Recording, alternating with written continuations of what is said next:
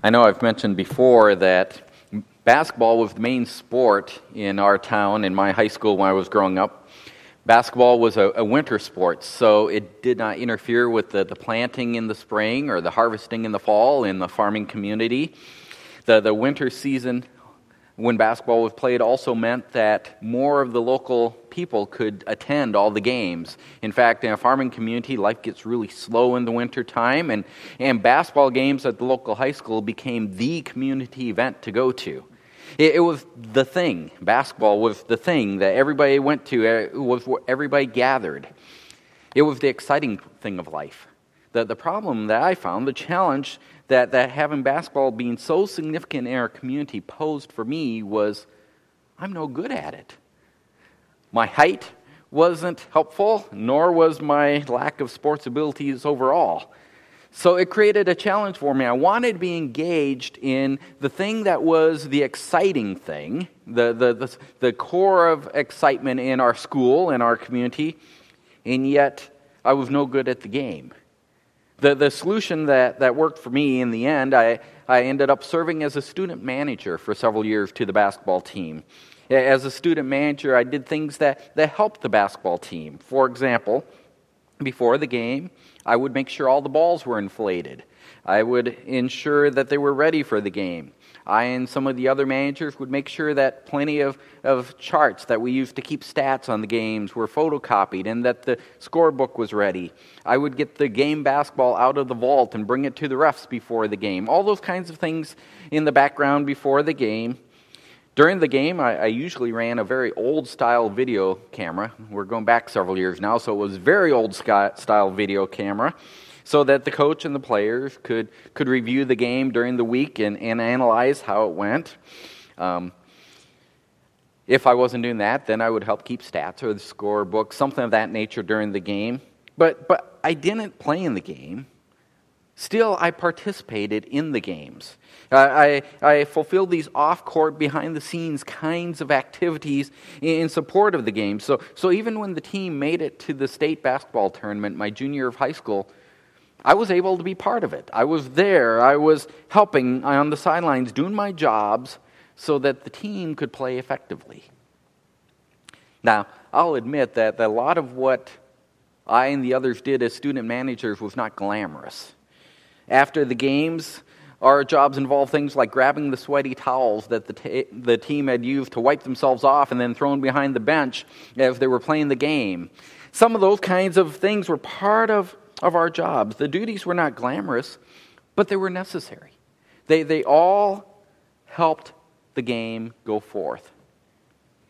Well, this morning we're going to look at a duty that we as Christians have at times that is somewhat akin to serving as a student manager for a basketball team. We're going to consider a duty that is important, even though it's largely behind the scenes. Now, after an unplanned week of COVID quarantine, it is good to be back with you. I missed being here last week.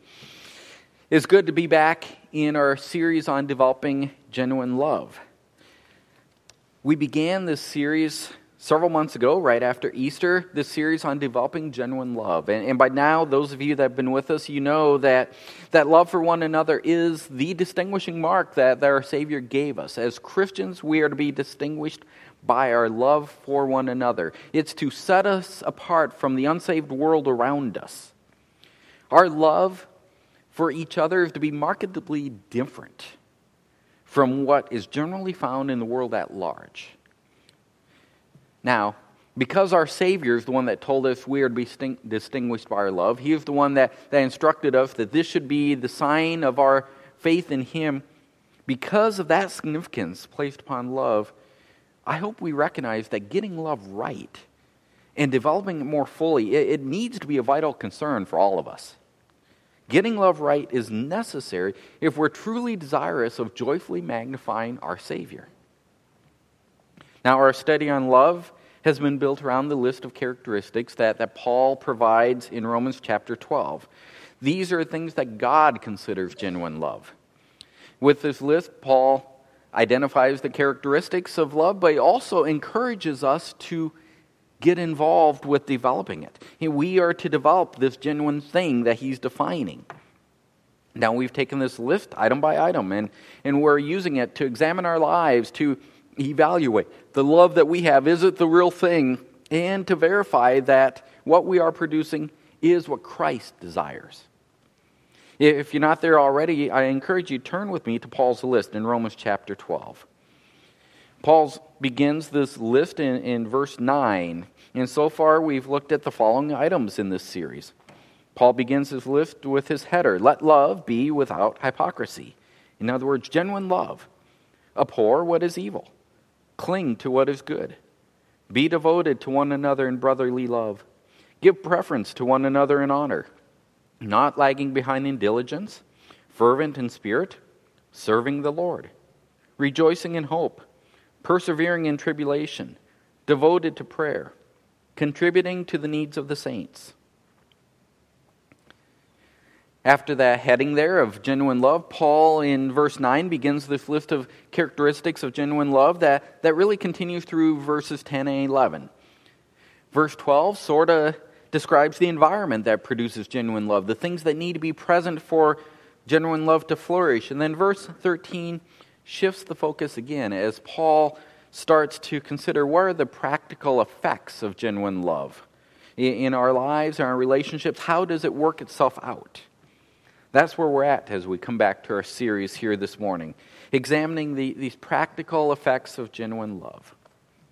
We need to remember, love is a relational thing. It happens between people.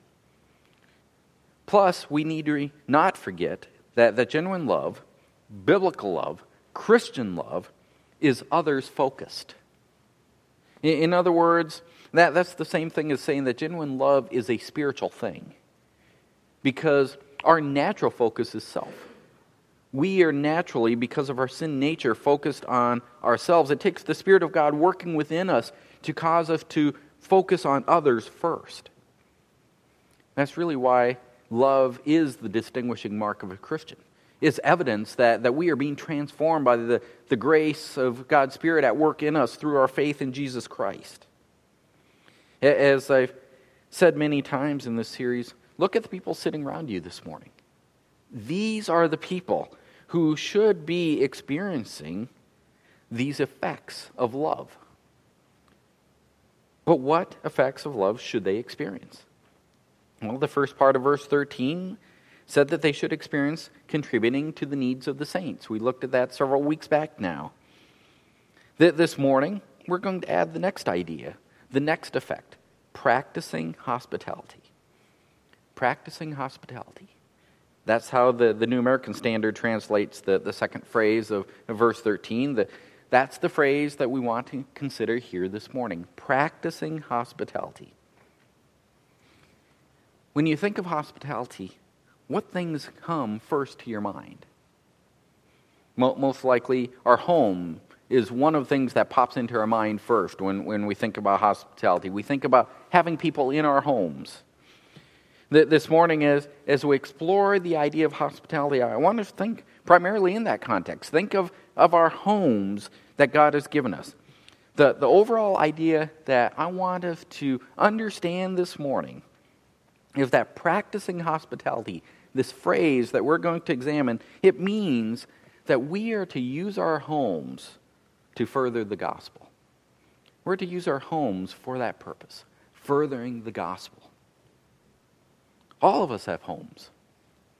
We are blessed in that regard. All of us have homes. That simple fact that every one of us sitting here this morning has a home makes us significantly richer than a very large portion of the world's population.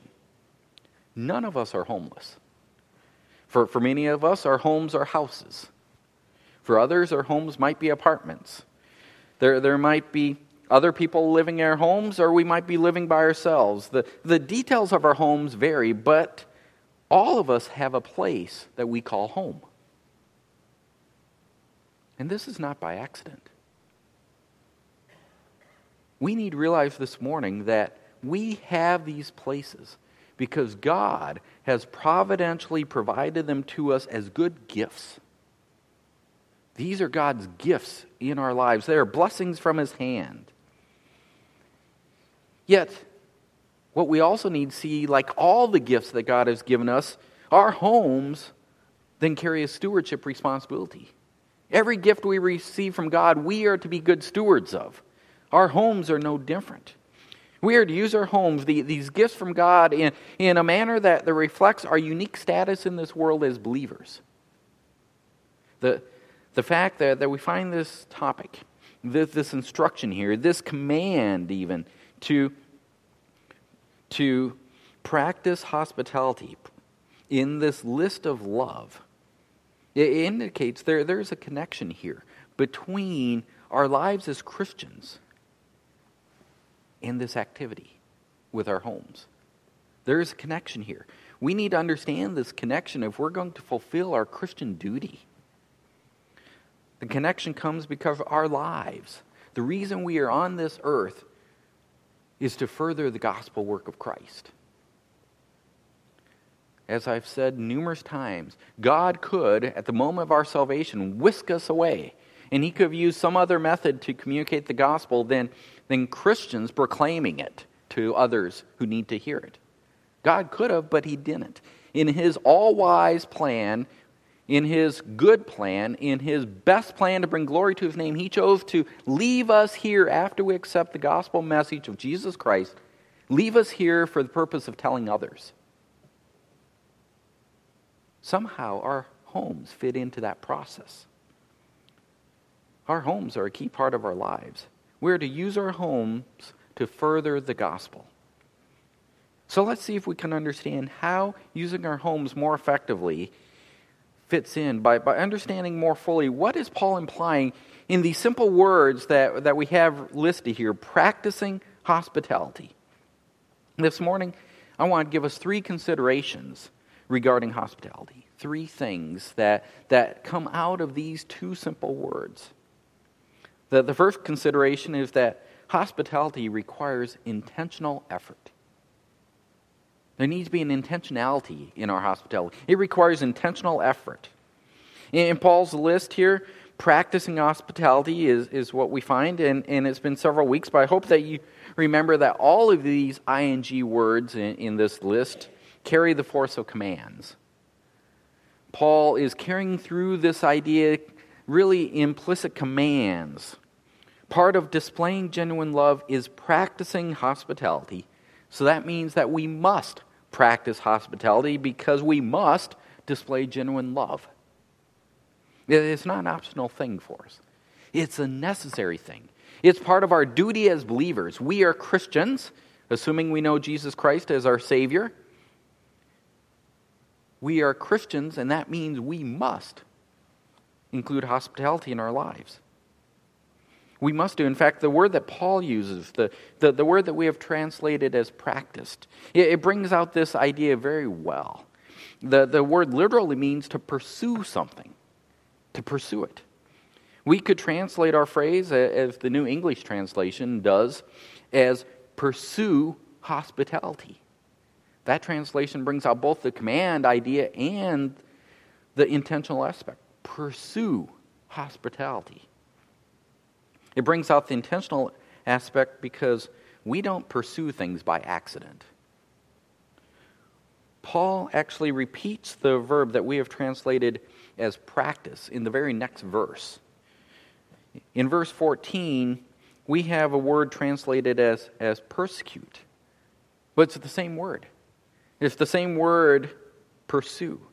We are to pursue hospitality, and we are, as we will see, Lord willing, next week, bless those who pursue us. Clearly, Paul's not talking about accidental pursuit in verse 14. Persecute is a good word. I'm not going to steal next week's sermons this week and bring it in yet, but it's a good word of translating persecute. Those who intentionally pursue for the sake of making life difficult because of our faith. Well, in a similar vein, we're to purposely pursue this thing called hospitality. Now, I'll discuss in a moment a bit more about what hospitality is, but before I do, I want to make sure that we get this intentional idea. There needs to be an intentional effort. Practicing hospitality requires intentional, even vigorous effort. It's not something that we just happen into. Now, tomorrow, I have my annual physical. I'm not looking forward to seeing the doctor tomorrow because last week I had my pre-physical blood work done. I've already seen the report. I know my cholesterol is high. I anticipate there's going to be a discussion between myself and the doctor about my cholesterol. I also am not surprised by that result. I know that over the last couple of years, I have not exercised the way that I ought, and I've not been careful about what I've been eating the way that I ought. There's no real surprise in the report. A couple of years ago, I was very intentional about my efforts, and I had this app on my phone where I would daily track my food and my exercise. With that intentionality, I accomplished my goals. My cholesterol went down. It went down into the nice, safe zone, so I got lazy. Friends, this thing called hospitality is very similar. Unless we put intentionality into it, we will not accomplish it. We will slip into what's easy. We may want it. We may agree that we should do it. We may even from time to time fall into practicing hospitality. But we will fail to practice hospitality in a way that matches what Paul is referring to. We will not pursue it in a way that will further the gospel without intentionality.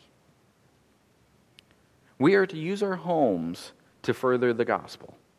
The first consideration is that hospitality requires intentional effort. Intentional effort. Second, hospitality requires personal sacrifice. Personal sacrifice. Here's where we get into what hospitality means.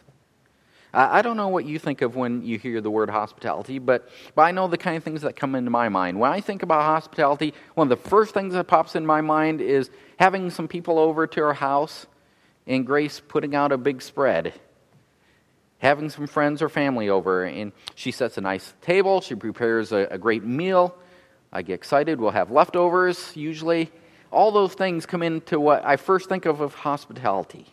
I think of a time of fun and fellowship with people that I enjoy spending time with. Now, because I've been working on this sermon this week, I've thought a little bit further, and when I think a little bit further about hospitality, behind that kind of image in my mind, I may also think of this thing called a hospitality room that I've encountered from time to time. Hotels a lot of times will have a hospitality room. And I enjoy those places because I can go there and get coffee at will. They always have coffee or tea available. Some of the really great places even have cookies. I mean, that is very hospitable. Now, you might think of a couple more nuances to the word of hospitality, but I would suspect in general your thoughts probably run along the same lines. Those are the kinds of things we think about. And if that's the case, that means that we all fall short of the idea that Paul is expressing when he writes practicing hospitality. The word that Paul uses as that we have translated hospitality, it literally means love of strangers. Love of strangers. The only other use of this word as a noun is found in Hebrews chapter 13, verse 2, where the author of Hebrews writes, "Do not neglect to show hospitality to strangers." Don't neglect to show love to strangers, for by this some have entertained angels without knowing it. The idea that this word carried in Paul's day meant giving shelter or food to visitors, whether they were people you knew or not. We're at a time frame where there was a real need for people who traveled to find a place to stay. There was need because there were very few hotels or motels that people could stay in. It was an even greater need when you consider that most of the ones that did exist also served as brothels, not a place where most people wanted to stay. People traveling had to depend upon strangers to put them up for the night and to provide a meal for them for the next day. Probably a closer example to the hospitality idea that Paul is describing than what we initially think of would be in having the attendees that came for the School of Church Planting here 2 months ago now. We're already in August. It was back in June. When we had those attendees came and we asked some people to host them. You had no idea who would be showing up to your house by and large. A few of you may have known the people that were assigned, but in general, all you knew was they were either church planters or presenters at this conference. You did not know them. For the most part, you were looking to host strangers. Of course, only a few families opened their homes that week for attendees, so many of you did not experience this level of lodging of strangers, but that's closer to the idea of what Paul is referring to. Yet we need to go further than that. We need to go further than the idea of just opening our house to someone we don't know. We need to push Paul's idea further. Understanding the stranger aspect of the context of Paul's day still does not go far enough. We need to put ourselves in the sandals of a person in Rome receiving this letter and hearing these words in Paul's day. Most likely, we are slaves who have been given a place for our family to sleep and food to eat, or we are day laborers who spend each day looking for work so that we can work all day to buy food that night for our families. Most likely that's who we are. Either slaves or day laborers who have very, very limited food. We have, on a good day, enough for our family. For us to show hospitality to a stranger for the night will most likely mean that all of us, including our children, will go to bed hungry because we want to make sure our guest has enough food. We can also anticipate spending a very uncomfortable night of sleep because our entire family will be even more crowded than normal. It's not like we have a lot of space to begin with as that level in society. But we need to have enough room for our guests to have a place to sleep, so we'll all be crowded in tighter than normal. Sure, we can endure this for one night, but what if our guest stays for a second night? Or for several nights? Once he's in our home, the cultural norms of our day, the social custom, does not allow us to ask him to leave. He is our guest until he moves on. And we are obliged to provide for his needs. That's practicing hospitality. Now, of course, I did mention that compared to the rest of the world, all of us are wealthy people. Compared to, we're in the upper 10% of the population of our planet simply because we have a roof over our heads and we do have food on our tables every day. So maybe we would have been the wealthy ones in Paul's day as well when we received this letter. In that case, of course, providing a place to sleep and food for the night to a stranger would not pose that great of a burden on us. We're wealthy. Still, even as wealthy people, we'd have to consider the risk that comes with doing that. While we have resources, they're not endless resources. What if word gets out, any Thomas or Dicatus or Hereticus, those Roman names? What if all those people show up in our doorstep and want to stay for an indefinite amount of time? We might soon be overrun with beggars, posing as strangers. After all, Rome in this day has countless beggars. So even for us wealthy people, practicing hospitality poses a risk. There is real personal sacrifice involved with what Paul is calling us to. Friends, we are generally not inclined to make personal sacrifices. We're taught by both our inherent sinful nature as well as the self-centered culture all around us. We're taught by both things, our inner nature and the world around us, to hoard our resources, to protect what is ours. And most of us, frankly, have had years of honing that skill. We're very good at protecting our resources. Yes, we sacrifice for our family and our close friends at times. And while we may not think about it, if we're honest, sacrificing for our friends and family, though, or close friends, is not entirely selfless. Because we expect, should we need something, these are the same people that will sacrifice for us. We also usually feel a little sense of pride that we're helping someone who will appreciate us more because we help them. Paul is calling us to something that goes far beyond that type of sacrifice. He's calling us to sacrifice for complete strangers who we may never see again. He is calling for us to do this even when it hurts. And Paul is not alone in issuing this kind of call. Peter also says in 1 Peter 4, verse 9, "Be hospitable to one another without complaint." Ouch. Without complaint. Sometimes I joke, I can do anything as long as I can complain about it while I'm doing it. Without complaint. That makes it clear that hospitality may hurt at times. I already mentioned Hebrews 13:2, where the author there, with his reference to angels, makes it clear that we are to do this kind of thing for those who are not part of our church family. They're strangers. Complete strangers. Sacrifice for complete strangers. That's what hospitality requires. We're to use our home to further the gospel. Hospitality requires personal sacrifice. That's consideration number 2. Thirdly, hospitality demonstrates Spirit-filled love. Spirit-filled love. Our first consideration dealt with the how. Hospitality requires us to pursue it. That's the how. Our second consideration dealt with the what. Practice hospitality through personal sacrifice. That's the what? Personal sacrifice. Now, thirdly, we need to think about the why. Why do we do this?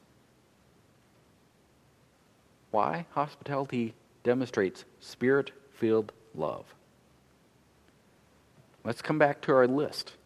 We've zoomed in on these 2 words, but let's not forget the idea that this is one of the ways that we are to express genuine love. It's in the context of what genuine love is. This is not a random idea. It's intimately connected to what distinguishes our lives as Christians.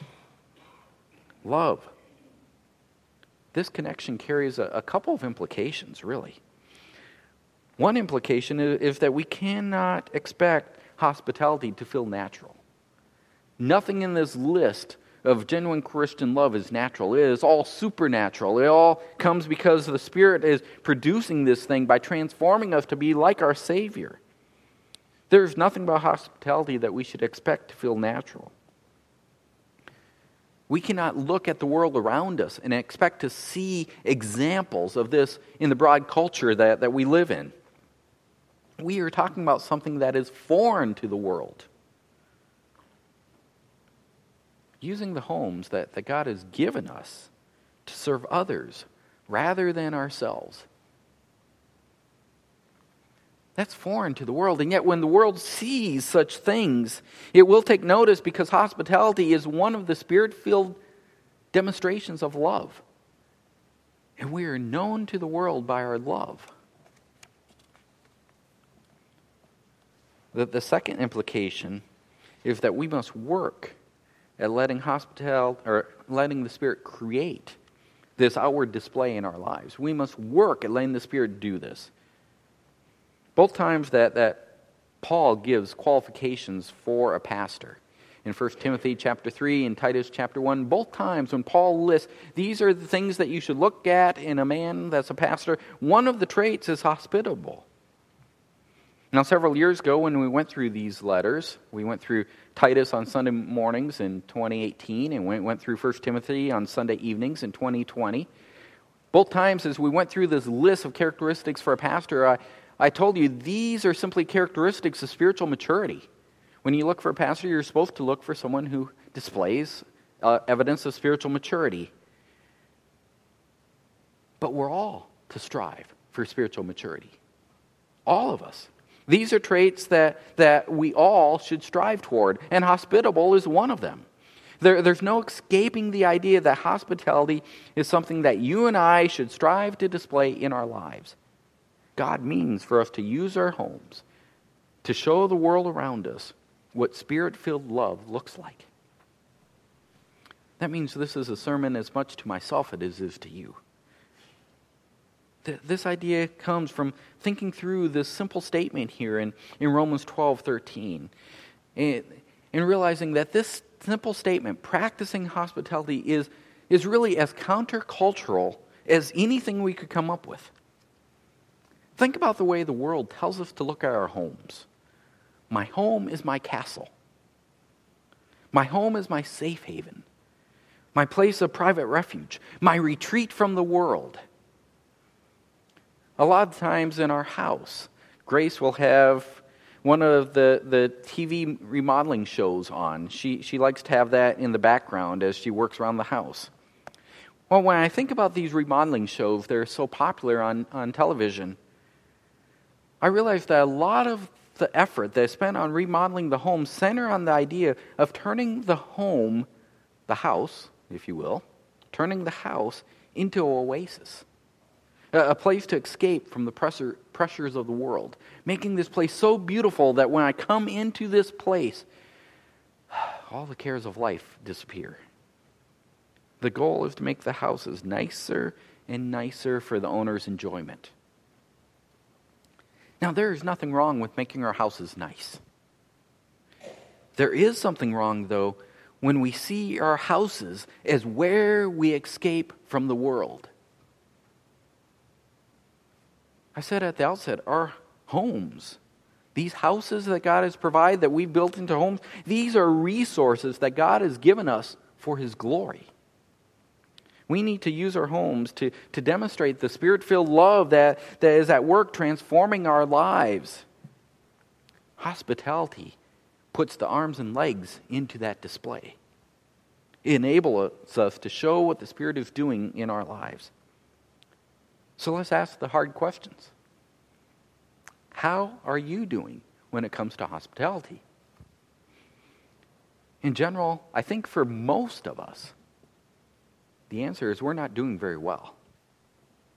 How many people are we inviting into our homes? Remember, I'm not talking about family members or our closest friends that we really enjoy spending time with. Are we inviting strangers into our homes because they need our hospitality? They need a place to stay, or even more importantly, they need to hear about our Savior. It saddens me when I think back to the fact that a Muslim friend invited me into his home for a meal with his family in an attempt to demonstrate to me that his religion was non-threatening. He did this before I ever considered inviting him into my home. Yet, I'm the one who has a real Savior to offer. I am the one who has a Spirit transforming my life. But I did not see my home as a tool to share Christ with him.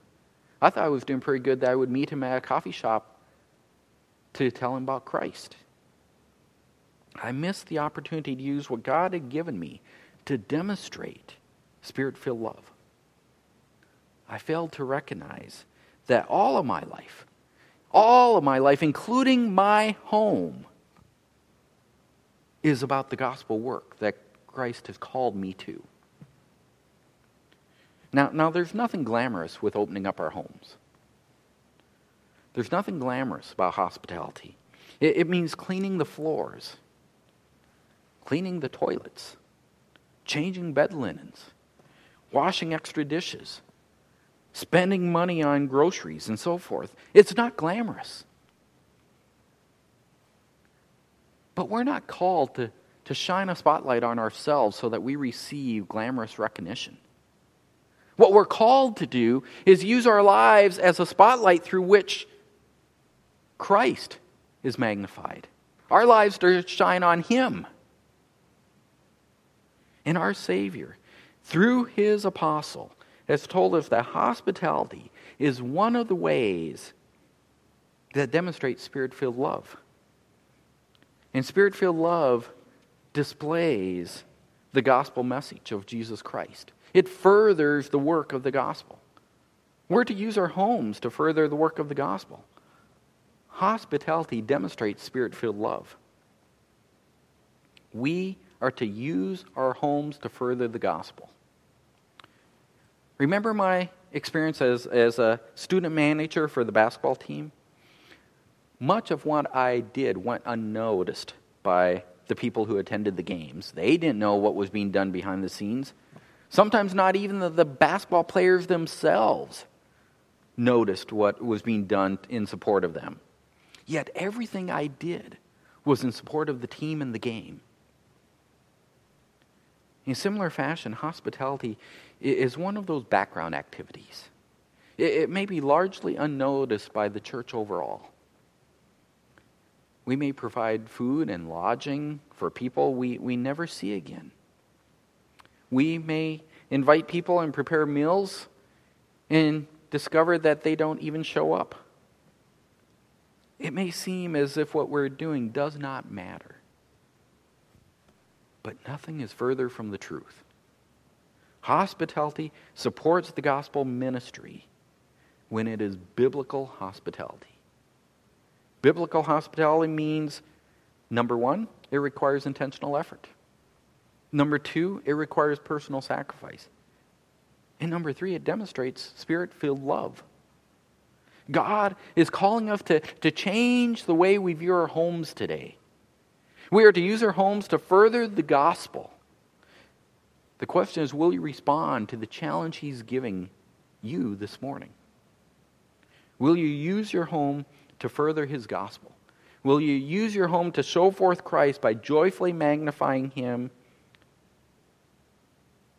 to others that you invite into that inner sanctum that our culture said we're to build?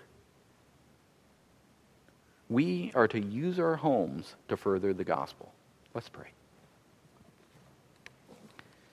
Father, I pray that this morning you would do a work within our hearts so that you may do a work through us by using the homes you've given us. Father, this is an area that, especially as Americans, we fail miserably at overall. Father, I pray that as members of First Baptist Church of of Sterling Heights, we would become men and women that are different from the average American. That we would be men and women that are joyfully magnifying Christ to the world around us, using everything that you've given us. Not only our life, our breath, our finances, but our homes as well, so that the gospel message of Christ would go forth. It's in His name we pray. Amen.